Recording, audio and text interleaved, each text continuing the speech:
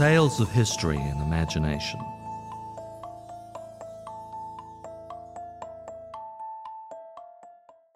The following episode is part 2 of the 3-parter. If you haven't yet, check out part 1. Content warning on this one, there is much goriness, including beheadings and public immolations. We resume our tale on May 22nd, 1534. Between the episodes, the people of New Zion had forgotten about Jan Matthias. For all his charisma, his ride into no man's land was all kinds of reckless and stupid. The Anabaptists understood that they could scarce afford a prophet to be a reckless, stupid prophet. Soon after this incident, the people were graced with the true Messiah, the former tailor's apprentice, Jan of Leiden. He spoke well, was similarly charismatic, and had yet to do anything so quixotic as to ride out on a suicide mission, because he wasn't the center of attention at a wedding. We'll rejoin the Anabaptists in a moment, but first, let's venture outside of the gates. Our scene today opens in the midst of Prince Bishop von Waldeck's mercenary army. As May rolled on, there was a flurry of activity at the von Waldeck camp. The intervention had begun, and plans were well afoot to retake the city. Hundreds of labourers were brought in late in April. They were there to dig a canal to drain the moat. Once dry, the mercenaries would make an early morning charge for the Judefelder Gate, and then up and over into the city.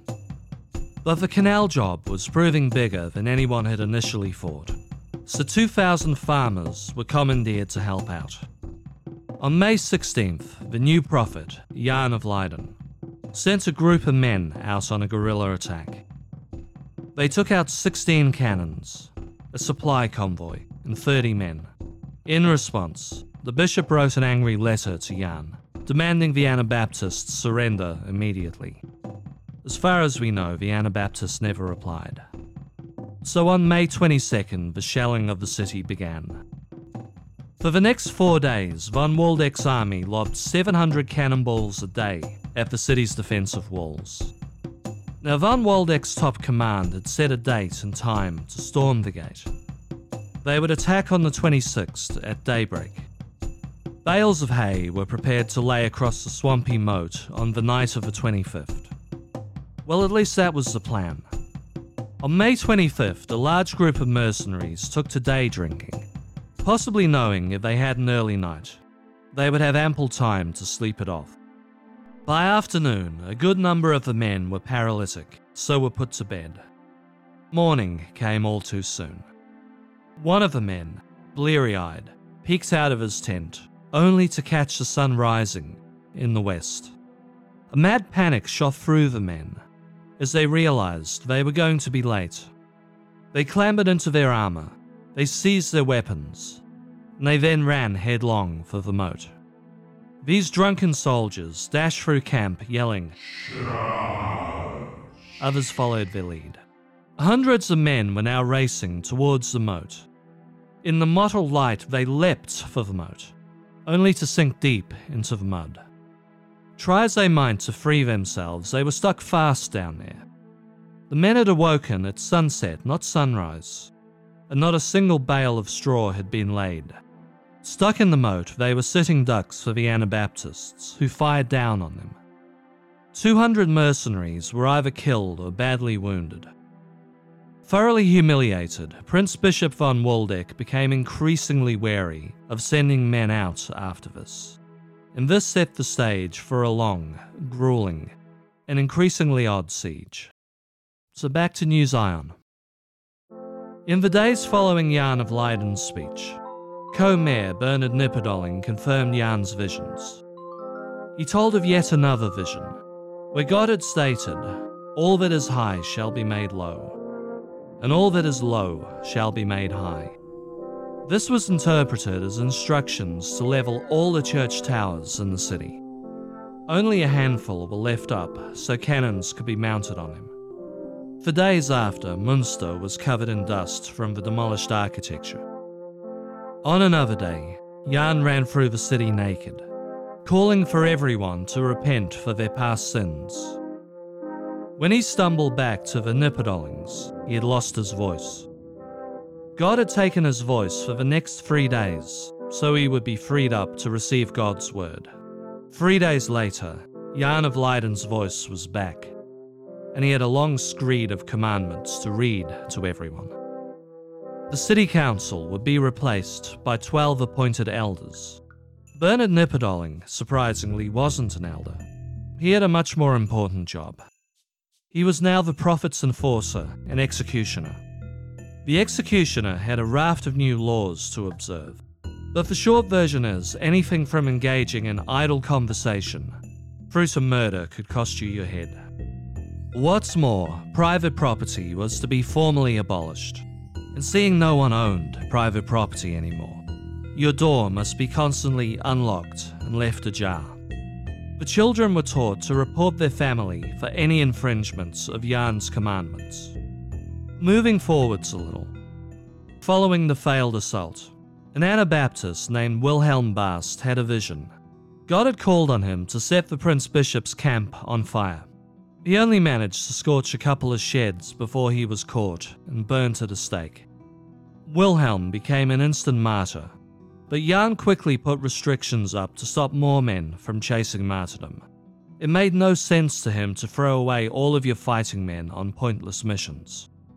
But this didn't stop Jan, Nipperdolling and Rothman giving the green light to yet another crazy scheme, this time involving a 15-year-old Dutch girl. In June, 15-year-old Hille Feiken approached the elders with a plan to murder the Prince Bishop. She'd been thinking of the biblical legend of Judith and Holofernes, and was sure she could be their Judith. In short, a Babylonian king. Sources claim Nebuchadnezzar. Academics say if it happened at all, it had to be the Neo-Assyrian ruler Ashurbanipal. Sent an army of 120,000 men to conquer Jerusalem. At the head of this army, a notoriously cruel general named Holofernes. Judith was a beautiful widow who'd taken to wearing sackcloth on her husband's passing. But when this marauding army showed up at Bethulia, she put on her old glamorous clothes and set out to seduce the general. According to legend, she got very close to the general, and one night got him so drunk, she was able to climb atop him and decapitate him. Lorena Bobbitt clearly had nothing on Judith. Well, this was the basic premise. Although Hille hoped to do the Prince Bishop in by way of a poison-dipped shirt. Jan and the Bernards knew the mission would probably fail, but they sent Hille off dressed up to the nines. Unfortunately for our Judith, a refugee from Munster showed up at the camp on June 18th with word of the plot. Hille arrived days later and was beautiful and charming. She was promised a meeting with the Prince Bishop, only to be thrown into a dungeon, tortured and executed. As Van Waldeck's army continued to besiege Munster, strange things were afoot inside the city. One day, Bernard Rothman gave a sermon containing one of his favourite talking points.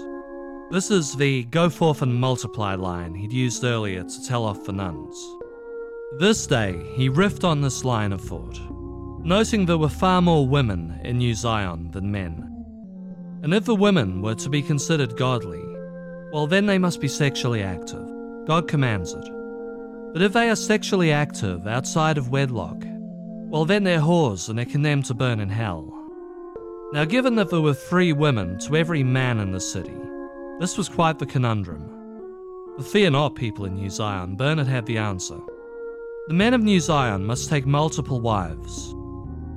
What's more, all women, 15 years of age or older, must marry immediately. The prophet, Jan of Leiden, who had abandoned his first wife when he struck out for Munster, and who had bigamously married Bernard Nipperdolling's daughter before the revolution, and who had since polygamously married Divara, the widow of the old prophet Jan Matthias. He thought this a splendid idea. He thought it such a splendid idea, in fact, that he'd been the one that had sent Rothman off with orders to riff on this talking point in the first place. A few days later, Jan of Leiden announced all prior marriages were now null and void, and all the women of New Zion would need to find a husband immediately. What's more, all women of childbearing age were to start bearing children. Now, this proclamation did receive pushback from other preachers in the city. After much debate, and more than a little threatening on Jan's part, the other preachers came around to polygamy. But some citizens of New Zion were not down with this new policy. Not least of all, the head of a blacksmith's guild, Henry Molenheek. He was an ardent Anabaptist, but he was also a family man who adored his wife, Elise. His first wake-up call had come following the execution of his friend Herbert Rusher for speaking ill of Jan Matthias. Rusher had seen the prophet for the idiot he was, but was silly enough to share his views in a public place. Henry abided by his friend's execution, but he was not going to stand aside while a preacher stole his wife. On the evening of 30th July 1534, as Jan of Leiden and his trusted elders met at the city hall, 200 armed men rushed City Hall, arresting Jan's guards.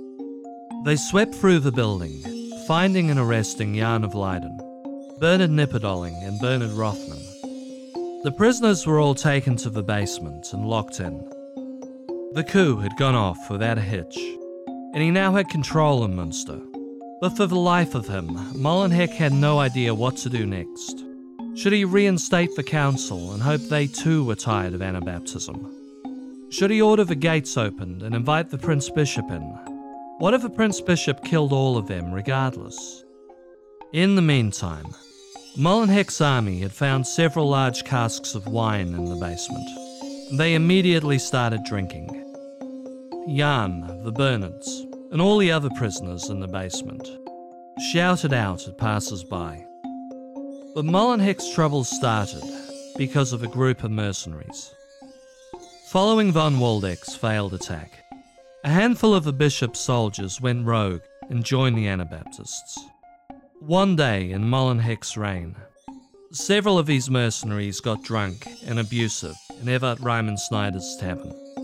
Led by a mercenary named Gert von Münster, the men refused to leave the pub. They were arrested. Now everyone expected the mercenaries would get a night in a jail cell and a telling off. They were valuable after all. But the next morning they were led straight to the stocks, locked in, and then shot to death by arrow and musket ball. The other mercenaries in New Zion were furious that Gert the Smoker had been killed for being obnoxious. The former co-mayor, Herman Tilbeck, soon spoke with them about leading a counter-revolution. Very soon, outside the city hall, 600 Anabaptists and mercenaries attempted to break in. Inside, Molenheek and 140 of his followers fired out the windows into the mob. But before long, the mob grabbed an old church bench as a battering ram. They forced the basement door open, freeing the prisoners. The Cyclops, Tille Bussenmeister, was outside Molenheek's door with a few hundred of his friends. And outside, the cannons and the standing towers were being swiveled towards City Hall. Molenheek had little choice but to surrender. The next day, the counter-revolutionaries were led out and given shovels to dig with. Once done digging their own graves, they were executed. In the following days, Bernard Nipperdoling was kept very busy beheading the remaining traitors. Now Jan and his cohort were free to take on multiple wives. The men of the city took to finding new wives and to repopulating the city.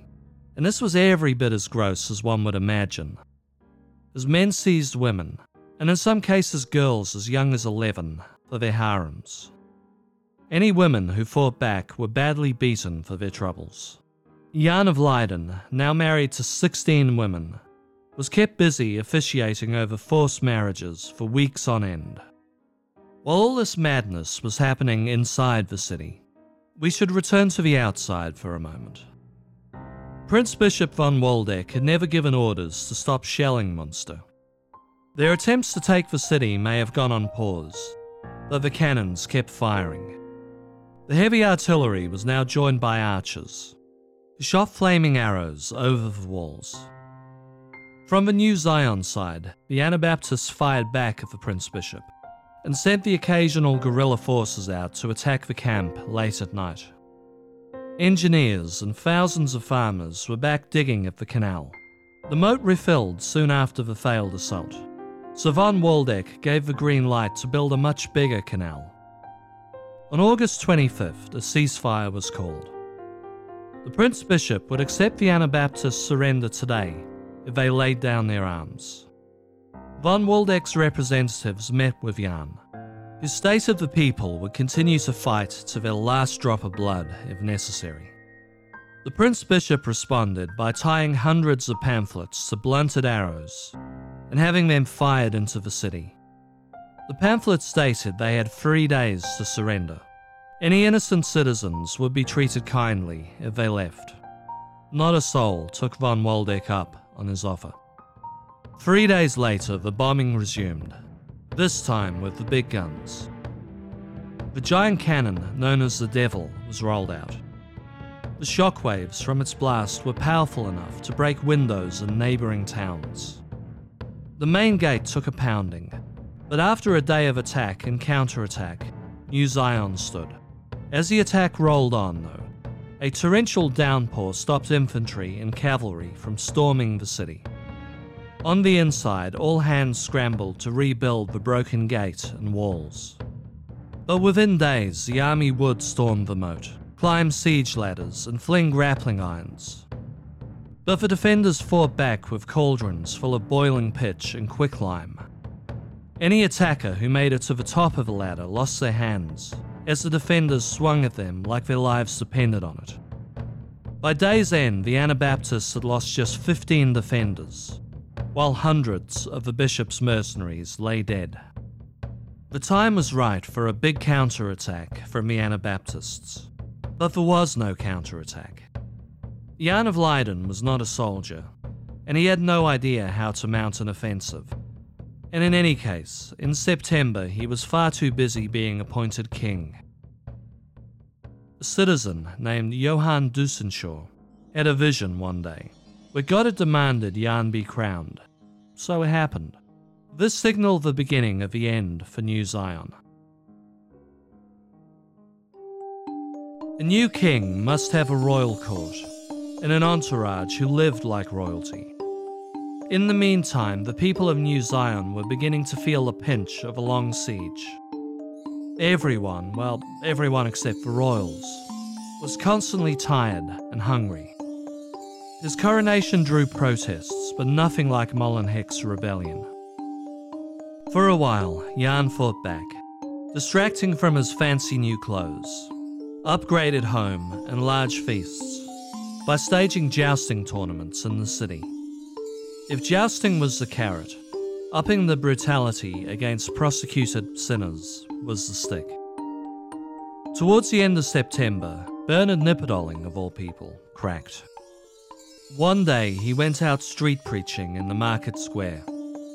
Jan's former right-hand man claimed to be the Messiah himself, and that he could cure blindness. When King Jan came out to investigate, he accosted King Jan, and the king had the square cleared, just told him to go home. Nipperdoling wasn't punished for his first odd turn. The following day, when Bernard was back in the square, now speaking up against the king, a fistfight broke out between the two men. This time, King Jan had Nipperdoling jailed. He would remain incarcerated for 3 months until he apologized for his behavior, stating he had been possessed by a demon. Now, one thing both Jans hoped for was thousands of Anabaptists would rush into the city to help them. And these big crowds never came, as other cities reined in their Anabaptists. Following the bishop's second failure, thousands of his mercenaries packed up to find other wars. He now had just 3,000 men left, but he still outnumbered New Zion 2-1. Now this opened up one possibility for the first time. In late October, King Jan sent several teams of men out into the world to preach to the surrounding cities. and to hopefully bring an army back with them. A feast was held, and then King Jan's 27 apostles were sent off. Some of the men were undoubtedly chosen because Jan thought they would be able to raise an army. Others were sent off as they were becoming a nuisance to the king. One man, and I'm not sure which camp he fell into, was a teacher named Henry Grays. News of the apostles' missions didn't reach the ears of the public at large, so the rumour mill ran wild with tales of apostles baptizing Henry VIII and invading Rome itself. In reality, the apostles did abysmally. One group invaded a city council meeting in the neighbouring town of Soest. They burst in, swords drawn, demanding the right to preach in the town square. They were disarmed on the spot, arrested, and put to death soon after. In Coesfeld, the apostles were arrested and handed to the Prince Bishop himself. They too were executed. Yet another group found friends in Werendorf, so set about converting the population. They had carried out around 50 baptisms before von Waldeck caught wind of their arrival. When he demanded the town hand them over, they refused, so he sent his army in. The apostles, alongside the newly baptized, were arrested, and Werendorf was placed under martial law. One after another, the apostles were beheaded or burned at a stake. But one apostle miraculously made it back to New Zion. Bound in chains, he was heard yelling for help outside the Ludger Gate one cold, rainy night. Suspecting a trap, the guards ignored his pleas till morning. The following morning, he was brought in, much the worse for wear. As he recovered, sole survivor Henry Grays told of being captured in Osnabrück after giving a sermon in the city square. The apostles were thrown into a dungeon, and due to a large crowd demanding their release, they were moved to another prison. In the new prison, they were tortured with glowing hot irons and thumb presses by being stretched on the rack.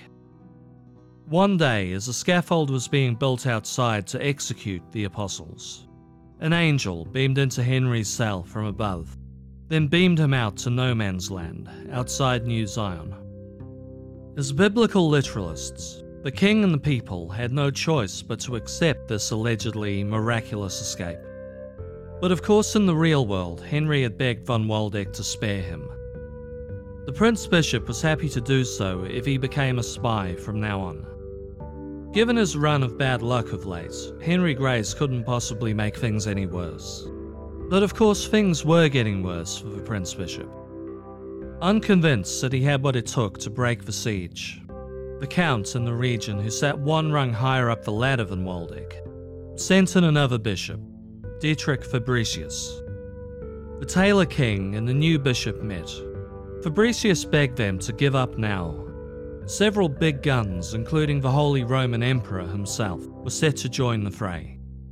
He also pointed to a large wall being constructed outside of New Zion. It would soon encircle the entire city, blocking all traffic in and out. King Jan stated they were willing to all die in battle if need be. And outside, the bishop was having a wall constructed.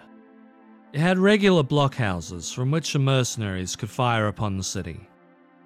By January, the Anabaptists were completely trapped.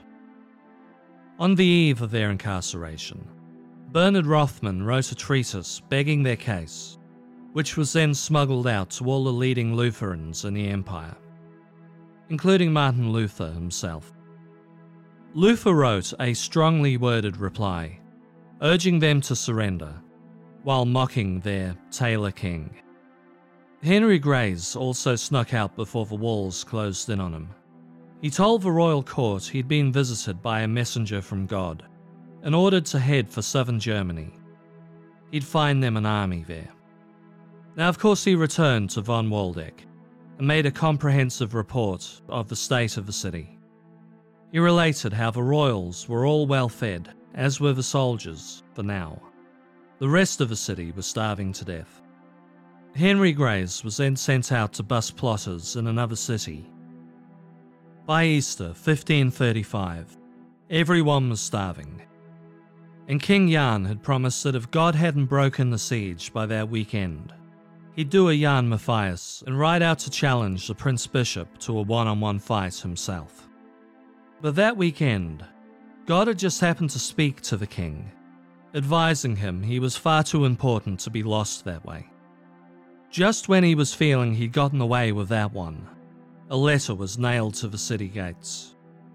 It was from Henry Grey's. The letter, which passed through many hands before the king got it, plainly stated the revolution was wicked and against God's command. He further went on to state the prophets were only men, and con men at that.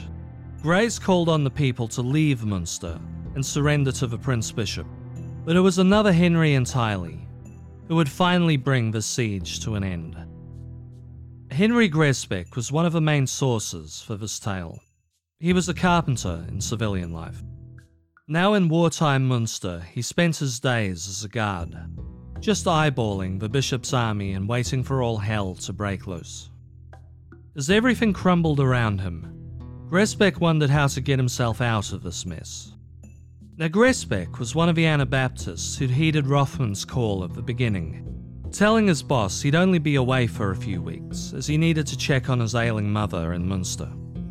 The only plan he could come up with to get himself out would be to sneak out one night while on guard.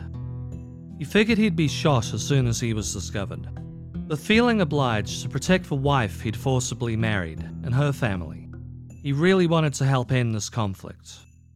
If he was to escape, there would be no quietly slipping away in the night past the Prince Bishop's men.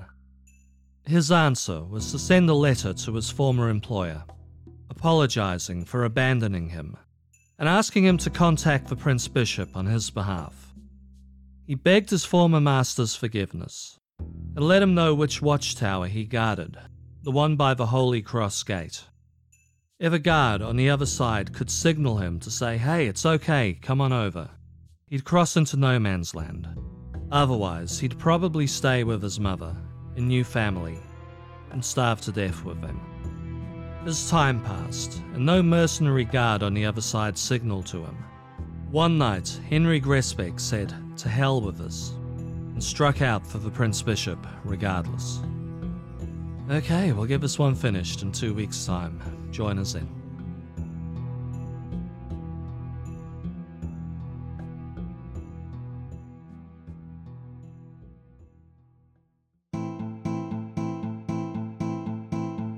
Thank you for listening. This has been Tales of History and Imagination. All episodes written and narrated by me, Simone Whitlow.